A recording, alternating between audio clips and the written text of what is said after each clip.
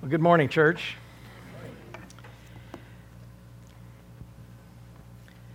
If you would, turn in your Bibles to John chapter 10.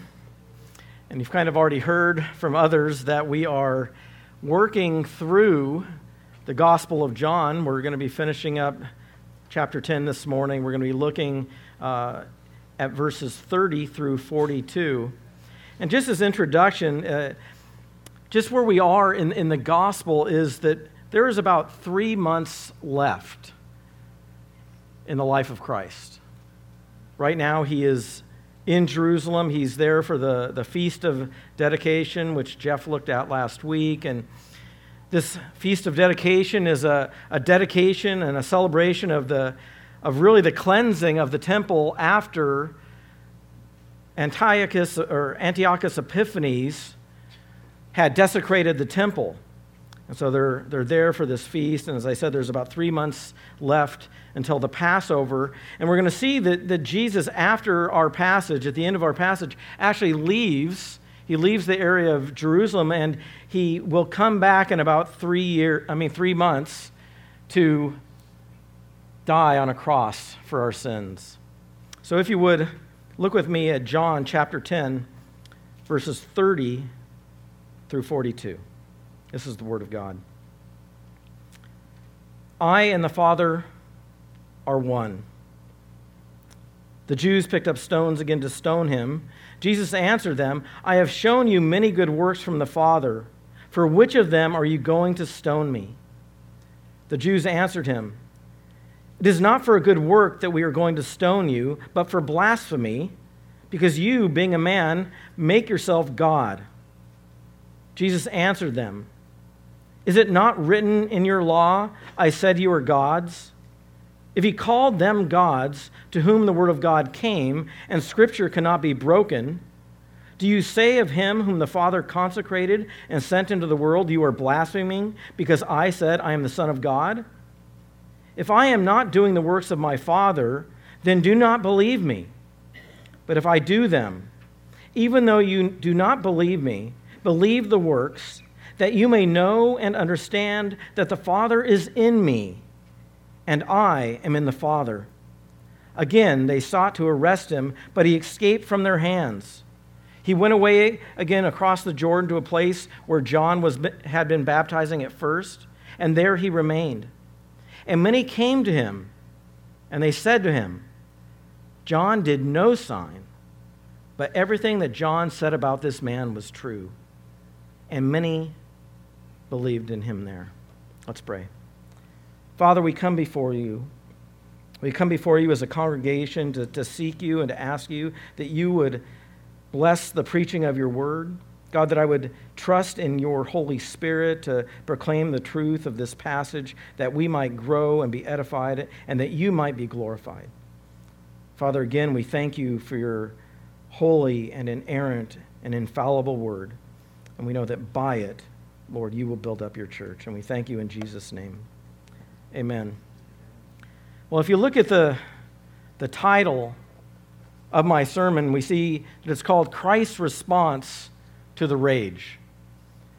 We know today in our culture there is a lot of rage. There's a lot of things going on in the culture that people are angry and upset. And sadly, I can see that in many ways Christians can get angry and upset, and they can rage in such a way that does not bring glory to God. In fact, James says this, that the anger of man does not produce the righteousness of God. I have to admit that there are times that, especially in my driving, where I get frustrated and I can easily get upset and angry, and I can get a little rage in me. But sadly, there are people that go through this road rage. In fact, I was reading recently, and I remember several months ago that there was a headline story of a 24-year-old man that was cut off by this woman as she was simply taking her son to kindergarten. She accidentally cut off this man, and he gets so angry that he chases her down and shoots into the car and kills this 6-year-old boy. No, rage in this way, rage in sin is really something that we ought not take part in. And yet you see in this passage that these religious leaders are raging at Jesus. And we're going to look at this study in John chapter 10, and we're going to see that it says in verse 31 that these Jews picked up stones again to stone him. This isn't the first time. What's been going on is there's a heated anger and hostility towards Jesus Christ. And it's growing and growing. These enemies, they're trying to stone Jesus to death, and their rage in this instance is immediate. And it's heightened, and they want to take things into their own hands without thinking through what they are doing, that they are trying to kill the Lord of glory. Now, I want us to look, and these men, they want to skip the trial, and they want to be judge and jury and executioner. As I said, it says that the Jews picked up stones again. Again, it's not the first time. And that reminds us of if we look back at John chapter 5, verse 18.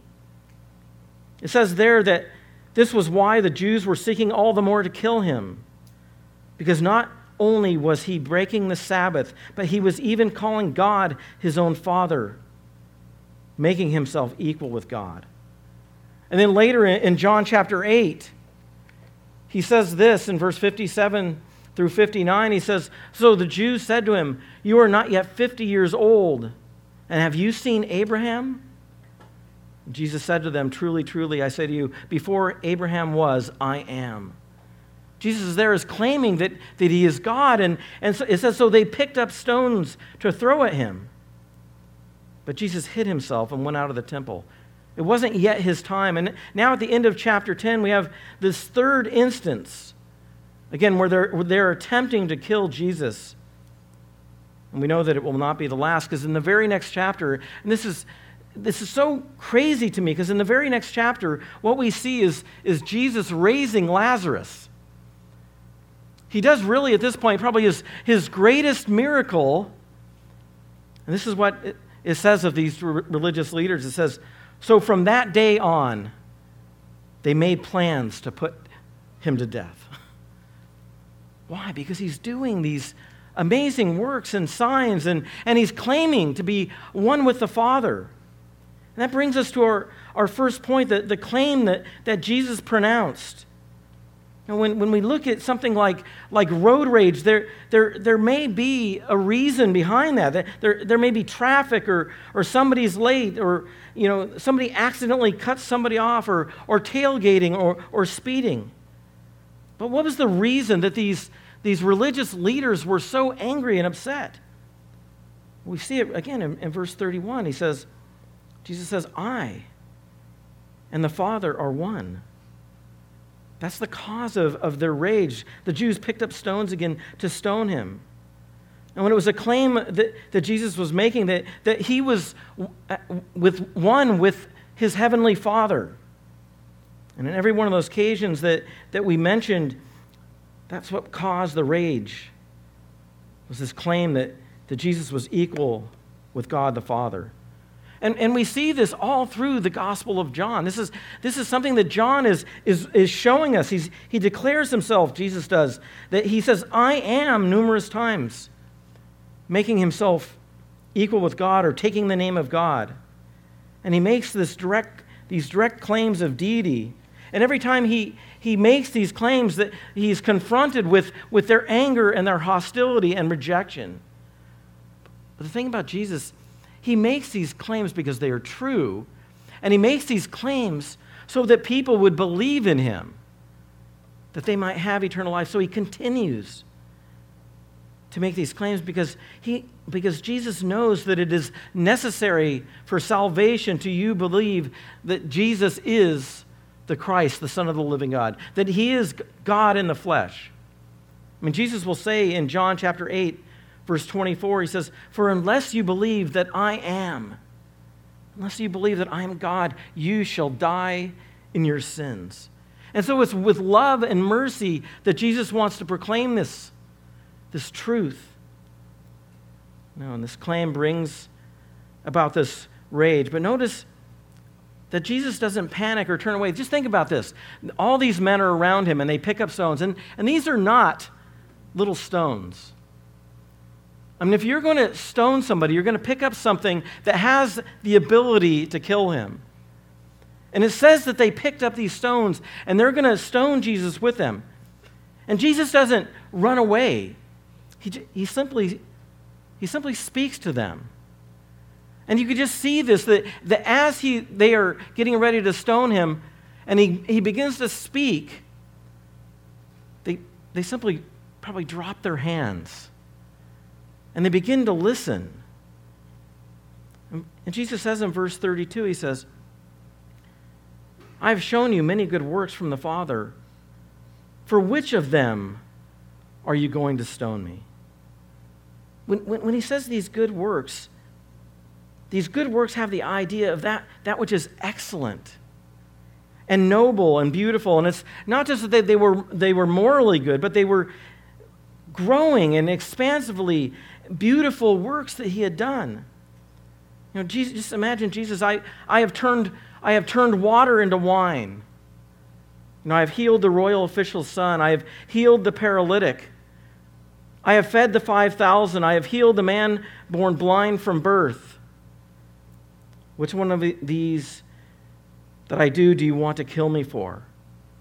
But the Jews answer and say to him, it is not for a good work that we are going to stone you, but for blasphemy, because you, being a man, make yourself God. The Jews understood the claim that Jesus was making. It's because you, being a man, make yourself God. No, it's because you are a blasphemer, Jesus. And that's the center of their claim. But Jesus says, and he does say this, he says, I and the Father are one. And if you look back just a few verses, which Jeff covered last week, what you see is that Jesus knows his sheep. And that he provides life for his sheep, and his sheep listen to his voice, and they follow him. And his sheep are secure in his hands, and his sheep are secure in the Father's hands. In other words, he's telling us that he is saving his people, and he isn't acting in opposition to God the Father. No, he's acting in accord with God the Father. And so he presents his saving work in all its fullness, and it's in accord and accomplished with his heavenly Father.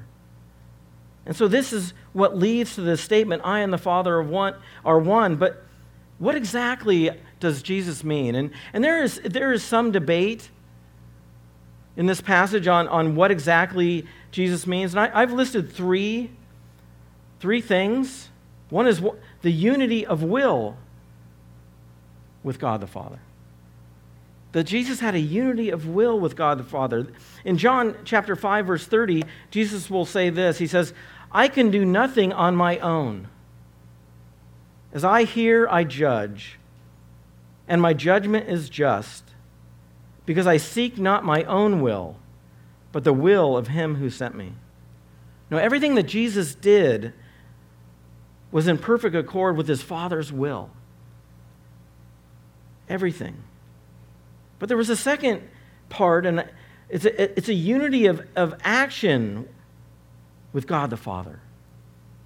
And we see this in John chapter 5, verse 19,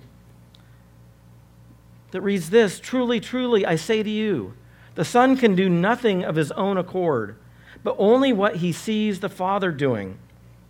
For whatever the Father does, that the Son does likewise. Now, Jesus' actions are the actions of the Father. For whatever the Father does, the Son does likewise.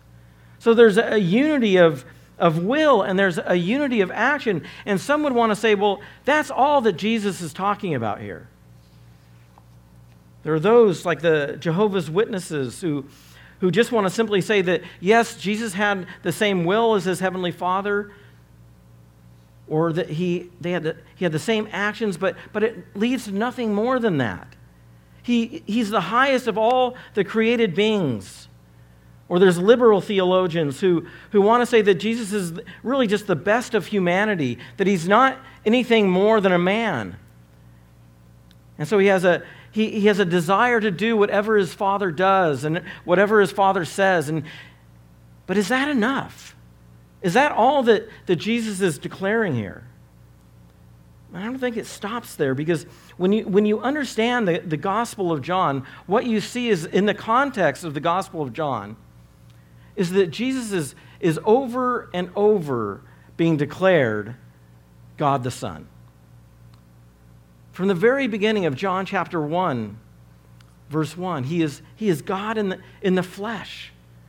And so we see that, and so that's the context of the Gospel of John. So when you understand that, it's important to understand that we look at this through that context. In fact, D.A. Carson, in his commentary, says this. He says, "It is important to remember that in the fourth gospel, Jesus is the unique Son. Others are children of God. Only he is the Son, the revealer, the one who has come down from heaven, the good shepherd who gives his life for the sheep, the true vine, the light of the world, the Word made flesh." And listen to what he says.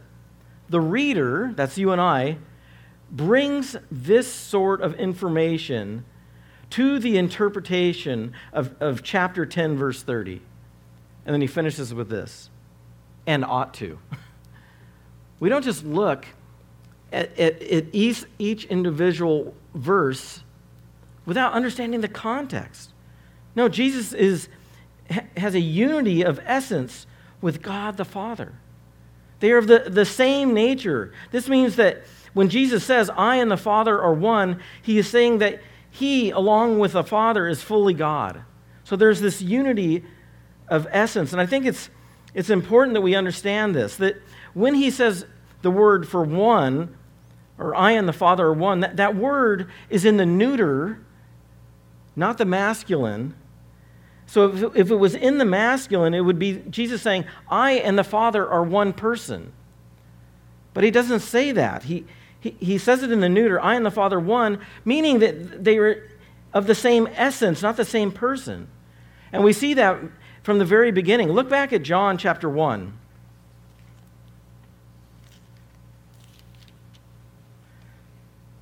Look back at John chapter 1. At verse 1, this is what John writes. He says, "In the beginning was the Word, and the Word was with God, and the Word was God." Again, you see that he's a separate person from the Father, but he is one with the Father in his essence. In the beginning was the Word, and the Word was with God, and the Word was God. Look down at verse 18. John says this, "No one has ever seen God, the only God," speaking of Jesus, "who is at the Father's side. He has made him known." No one has ever seen God, the only God. Jesus is the same essence, who is at the Father's side. He's a different person. He has made him known. And then we see throughout this gospel, again, people and Jesus himself declaring that he is God. We read in John chapter 20, verse 28, when Thomas declares, "My Lord and my God." We read in John chapter 8, verse 58, that Jesus says, "Before Abraham was, I am." And so in each of these passages, John is emphasizing Jesus' uniqueness, that he is the one and only Son of God. And he is so distinct from any other human being. And he has a unique relationship to the Father, a relationship found only in God himself. I mean, these songs we were singing, that we worship a God in Trinity, that we believe in one God in three persons, that this relationship that Jesus had with his Father, this is the statement that Jesus could make: "I and the Father are one." No, it's a claim to deity. He was the very essence of God. And the writers of the epistles say the same thing. The writer of Hebrews says this in Hebrews chapter 1, verse 3, says this, it says, He is the radiance of the glory of God and the exact imprint of his nature. Jesus is the exact imprint of God's nature. And Paul will say in Colossians chapter 2, verse 9, for in him the whole fullness of deity dwells bodily. And then we see it down in verse 38 of our passage. It says, that you may know and understand that the Father is in me and I am in the Father. Now there's a mutual indwelling of Father and Son, and so Jesus is making a claim to deity. And that is why the Jews believe that he is blaspheming. But it would only be blasphemy if it wasn't true. And it's interesting that they accuse Jesus of blasphemy, and Jesus doesn't come out and correct them. He doesn't say, wait. I never said I was God. No, he goes through some arguments to try to help them understand that it is good and right that they would acknowledge him as God. Because Jesus is making a claim to deity, and it is crucial that we see this. He is one with the Father in will and action and essence. And the real question here is what Jesus said true? Do you believe this? That's what Jeff talked about last week. What do you believe about Jesus? Do you hold Jesus in a way that brings him glory and that you understand him for who he is? Now, the real question is, what Jesus is saying true? And is he one with the Father? And if he is one with the Father, if he is God in the flesh, then we ought to worship him. We ought to glorify him. So that is the claim that Jesus pronounces, that he and the Father are one. But it leads to the defense that Jesus provided. The defense that Jesus provided. And he really makes two defenses. One is a defense from Scripture, and we see that in verse 34 through 36. Look at verse 34 through 36. He says, and this is a quote from Psalm 82, verse 6. Jesus says this, Jesus answered them, is it not written in your law, I said you are gods? If he called them gods to whom the word of God came, and Scripture cannot be broken, do you say of him whom the Father consecrated and sent into the world, you are blaspheming because I said I am not the Son of God? And this is a difficult passage because he's calling men in this passage in Psalm 82 gods. And so in what sense are they gods? And what the psalmist is saying in Psalm 82 is that these judges, these wicked judges who are in power, are not acting in their position as judges, and they're being called gods because they're in the place of authority. And just listen to what Psalm 82 says. He says, God has taken his place in the divine council. In the midst of the gods, he holds judgment. What he's saying is, look, I'm sitting here with those who are judges in Israel, and they're not acting in a way, and he's not happy with this. And so he's sitting with them in divine counsel, and he says, and God says this to these judges. He says, how long will you judge unjustly and show partiality to the wicked? Give justice to the weak and the fatherless. Maintain the right of the afflicted and the destitute. Rescue the weak and the needy. Deliver them from the hand of the wicked. They have neither knowledge nor understanding. They walk about in darkness. All the foundations of the earth are shaken. This is what he quotes. He says, I said, you are gods, sons of the Most High, all of you.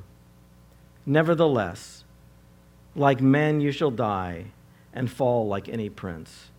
Arise, O God, judge the earth, for you shall inherit all the nations. Now, Psalm 82, the psalmist is declaring judgment on the judges of Israel. And God is referring to them as gods. And that's because they were put in a place of judgment over the nation.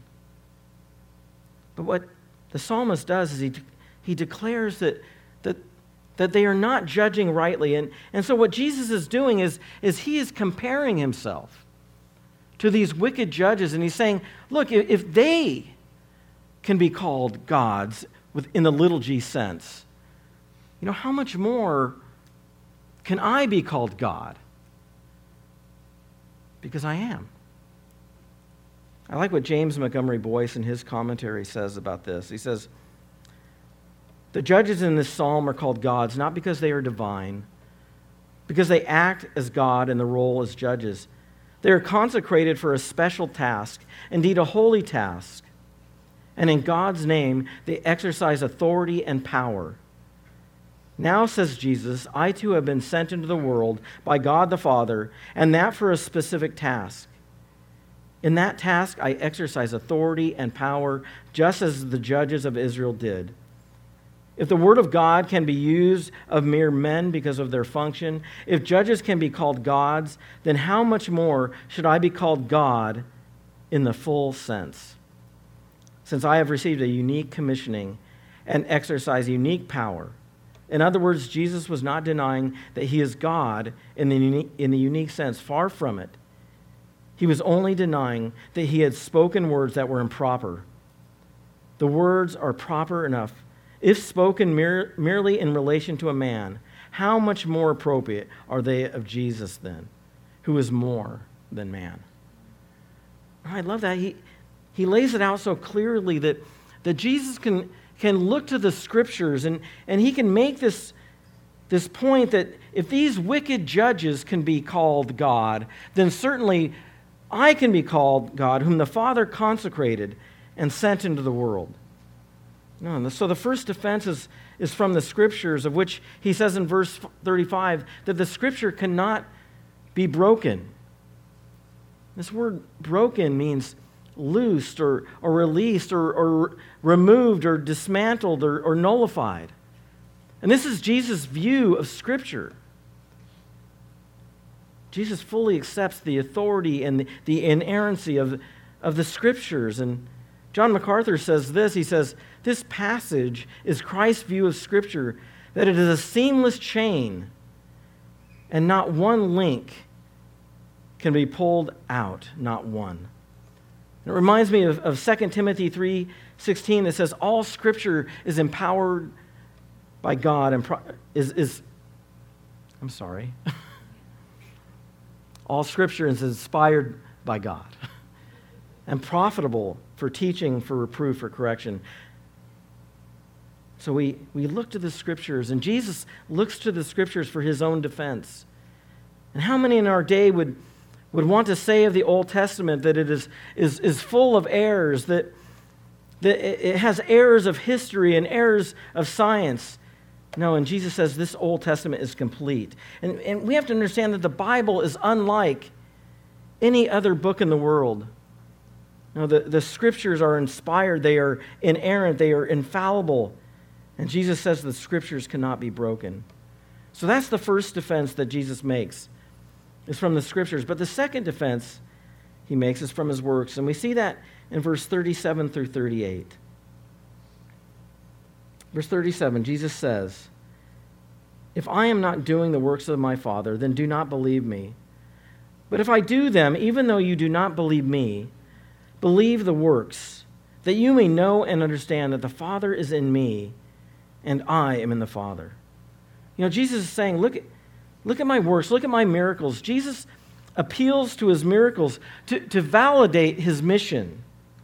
Over and over again in the Gospels, we read about Jesus healing the sick, that he's casting out demons, he's stilling the waves with a simple word. He's walking on water, he's turning water into wine. He's raising the dead, and we could go on. And these miracles, in these miracles, Jesus shows that he has the power over sickness. He shows his power over death. He shows his power over nature. He shows his power over Satan. And in all of these, he shows his love and his compassion. And that's one of the things that I find troubling about the religious leaders, is they obviously don't believe in Jesus, but don't they see that these miracles are Jesus' love and compassion? Remember what Jesus says? He said he looked upon them and they were like a sheep without a shepherd, and so that he had compassion on them. But these religious leaders, they simply reject who Jesus is and what he has said.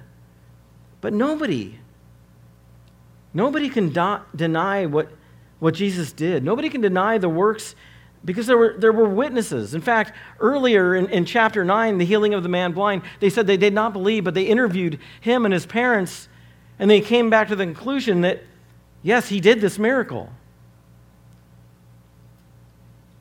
Even one of their own, Nicodemus, who we believe would become a believer later, earlier in John chapter 3, verse 2, he says this, he says, "Rabbi, we know that you are a teacher come from God, for no one can do these signs that you do unless God is with him."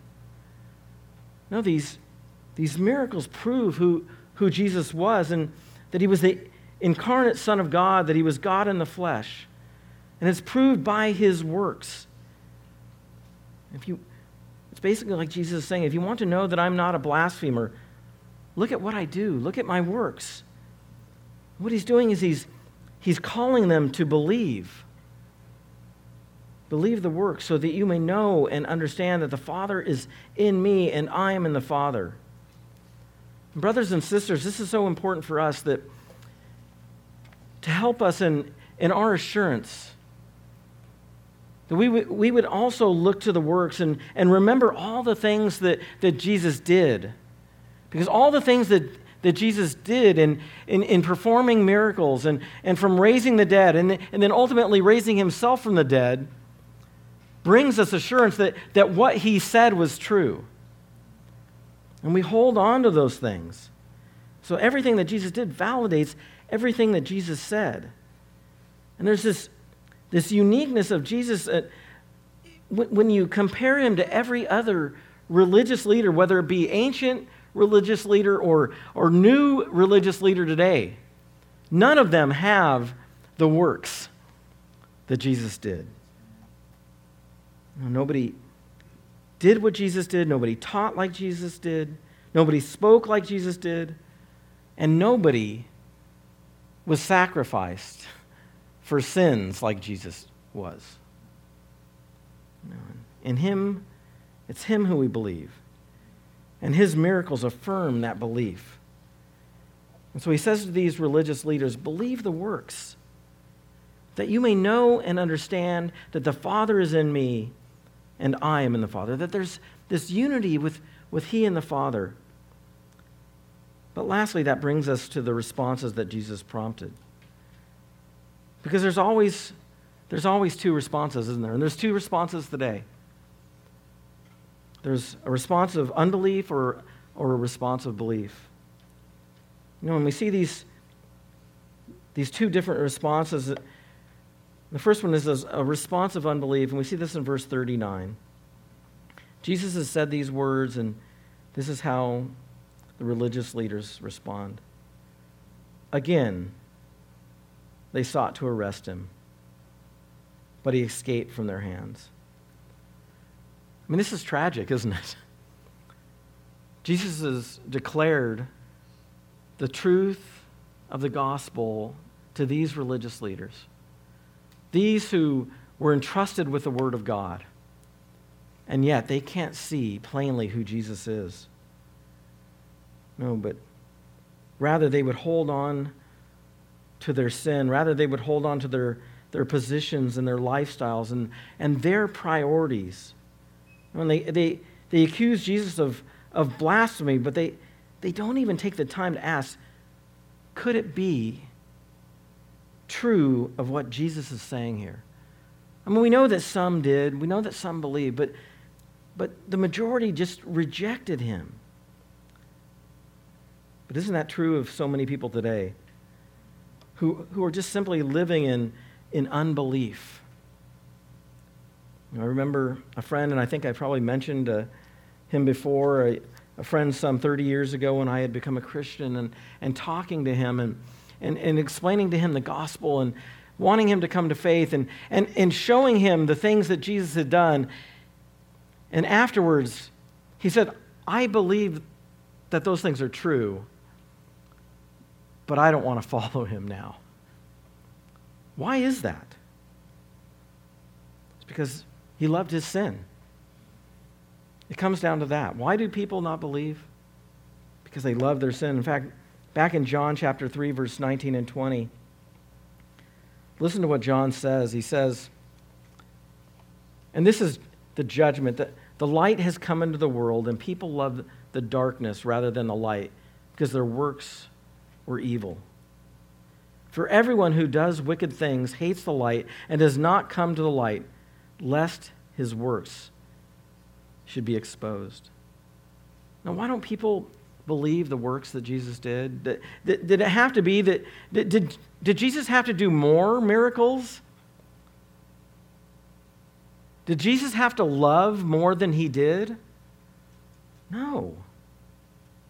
No, these Jewish leaders are a sad example of unbelief, and they don't take seriously the claims of Jesus Christ.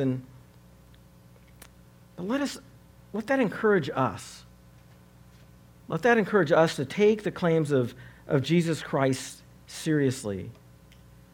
That what he said about himself was true, that he is the Messiah, and there's only two options: either continue in disbelief or believe and follow him.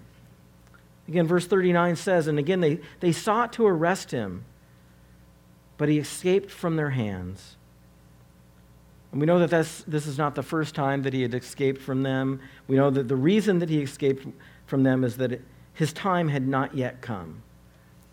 But I think what this shows is, even though these religious leaders might not believe in him, it shows that they can't control him. No, Jesus is going to lay down his life for his people in his time. People will sometimes think that Jesus Christ is just a simple helpless victim or a martyr, but that's not the case. Jesus Christ came to die for your sins and my sins. And he came to die for our sins, but it was on his timing. Rather, when you look back at this passage, Jesus is going to come back to Jerusalem in just a few months. And at the appointed time, he's going to lay down his life for his people. And no matter how much they rage against him, ultimately they can never have victory over Jesus Christ. So that's the first response. It's a response of unbelief. But we read in verse 40 through 42 a second response. And it's a response of belief. And it says in verse 40, he went away again across the Jordan to a place where John had been baptizing at first. And there he remained. And many came to him, and they said, John did no sign, but everything that John said about this man was true. And many believed in him. There's not only those who reject Christ. I'm thankful that there are those who receive the truth about Christ. And we know ultimately that's because of the work of God in our lives to change our hearts, to bring us to faith in Jesus Christ. But this place where Jesus goes is where John began his ministry. And it's really where Jesus will finish his public ministry before he comes into Jerusalem. And it says this, that many believed in him there. Many believed in him there. And it takes us back to the very beginning in the prologue of John's gospel, where it says in verse 11, he came to his own, and his own people did not receive him. But to all who did receive him, who believed in his name, he gave the right to become children of God. No, he came to his own, and his own people did not receive him. But to all who did receive him, who believed in his name, he gave the right to become children of God. All of us, every one of us, can come to him, who can call on his name and believe in his name, and he has given you the right to become the children of God. But it also takes us back to John's testimony, doesn't it? Because it says here that everything that John said about this man was true. And what did John say? Well, in John chapter 1, verse 23, John says this, I am the voice of the one crying out in the wilderness, make straight the way of the Lord. Now, John was calling people to repentance. He was preparing them for the coming of the Lord Jesus Christ. It also takes us back to John's testimony of Jesus in chapter 1, verse 26, where John says this. He says, I baptize with water, but among you stands one you do not know. Even he comes after me, the strap of whose sandal I am not worthy to untie. You know, John understood that Jesus was greater, that he was before him, that Jesus must increase and John must decrease. John's purpose was to exalt the Lord Jesus Christ. It also takes us back to John's testimony of Jesus in chapter 1, verse 28, where John declares, behold, the Lamb of God who takes away the sin of the world.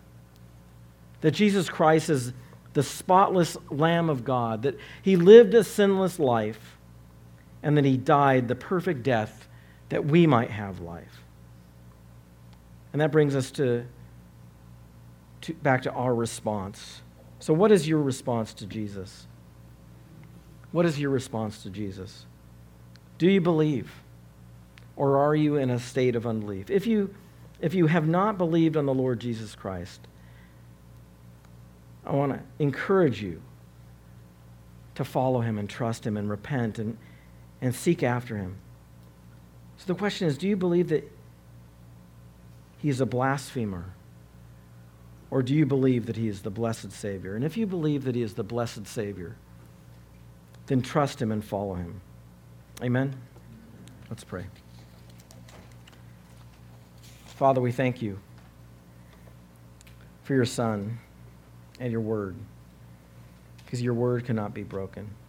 Lord, I pray that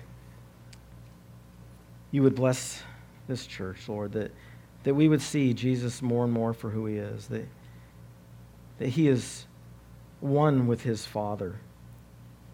Lord, I pray that we would grow in our understanding of who he is, that we would grow in the grace and understanding of our Lord and Savior, Jesus Christ. And Father, I pray for those in our midst that have not put their faith and trust in you, that they would believe. In Jesus' name, amen.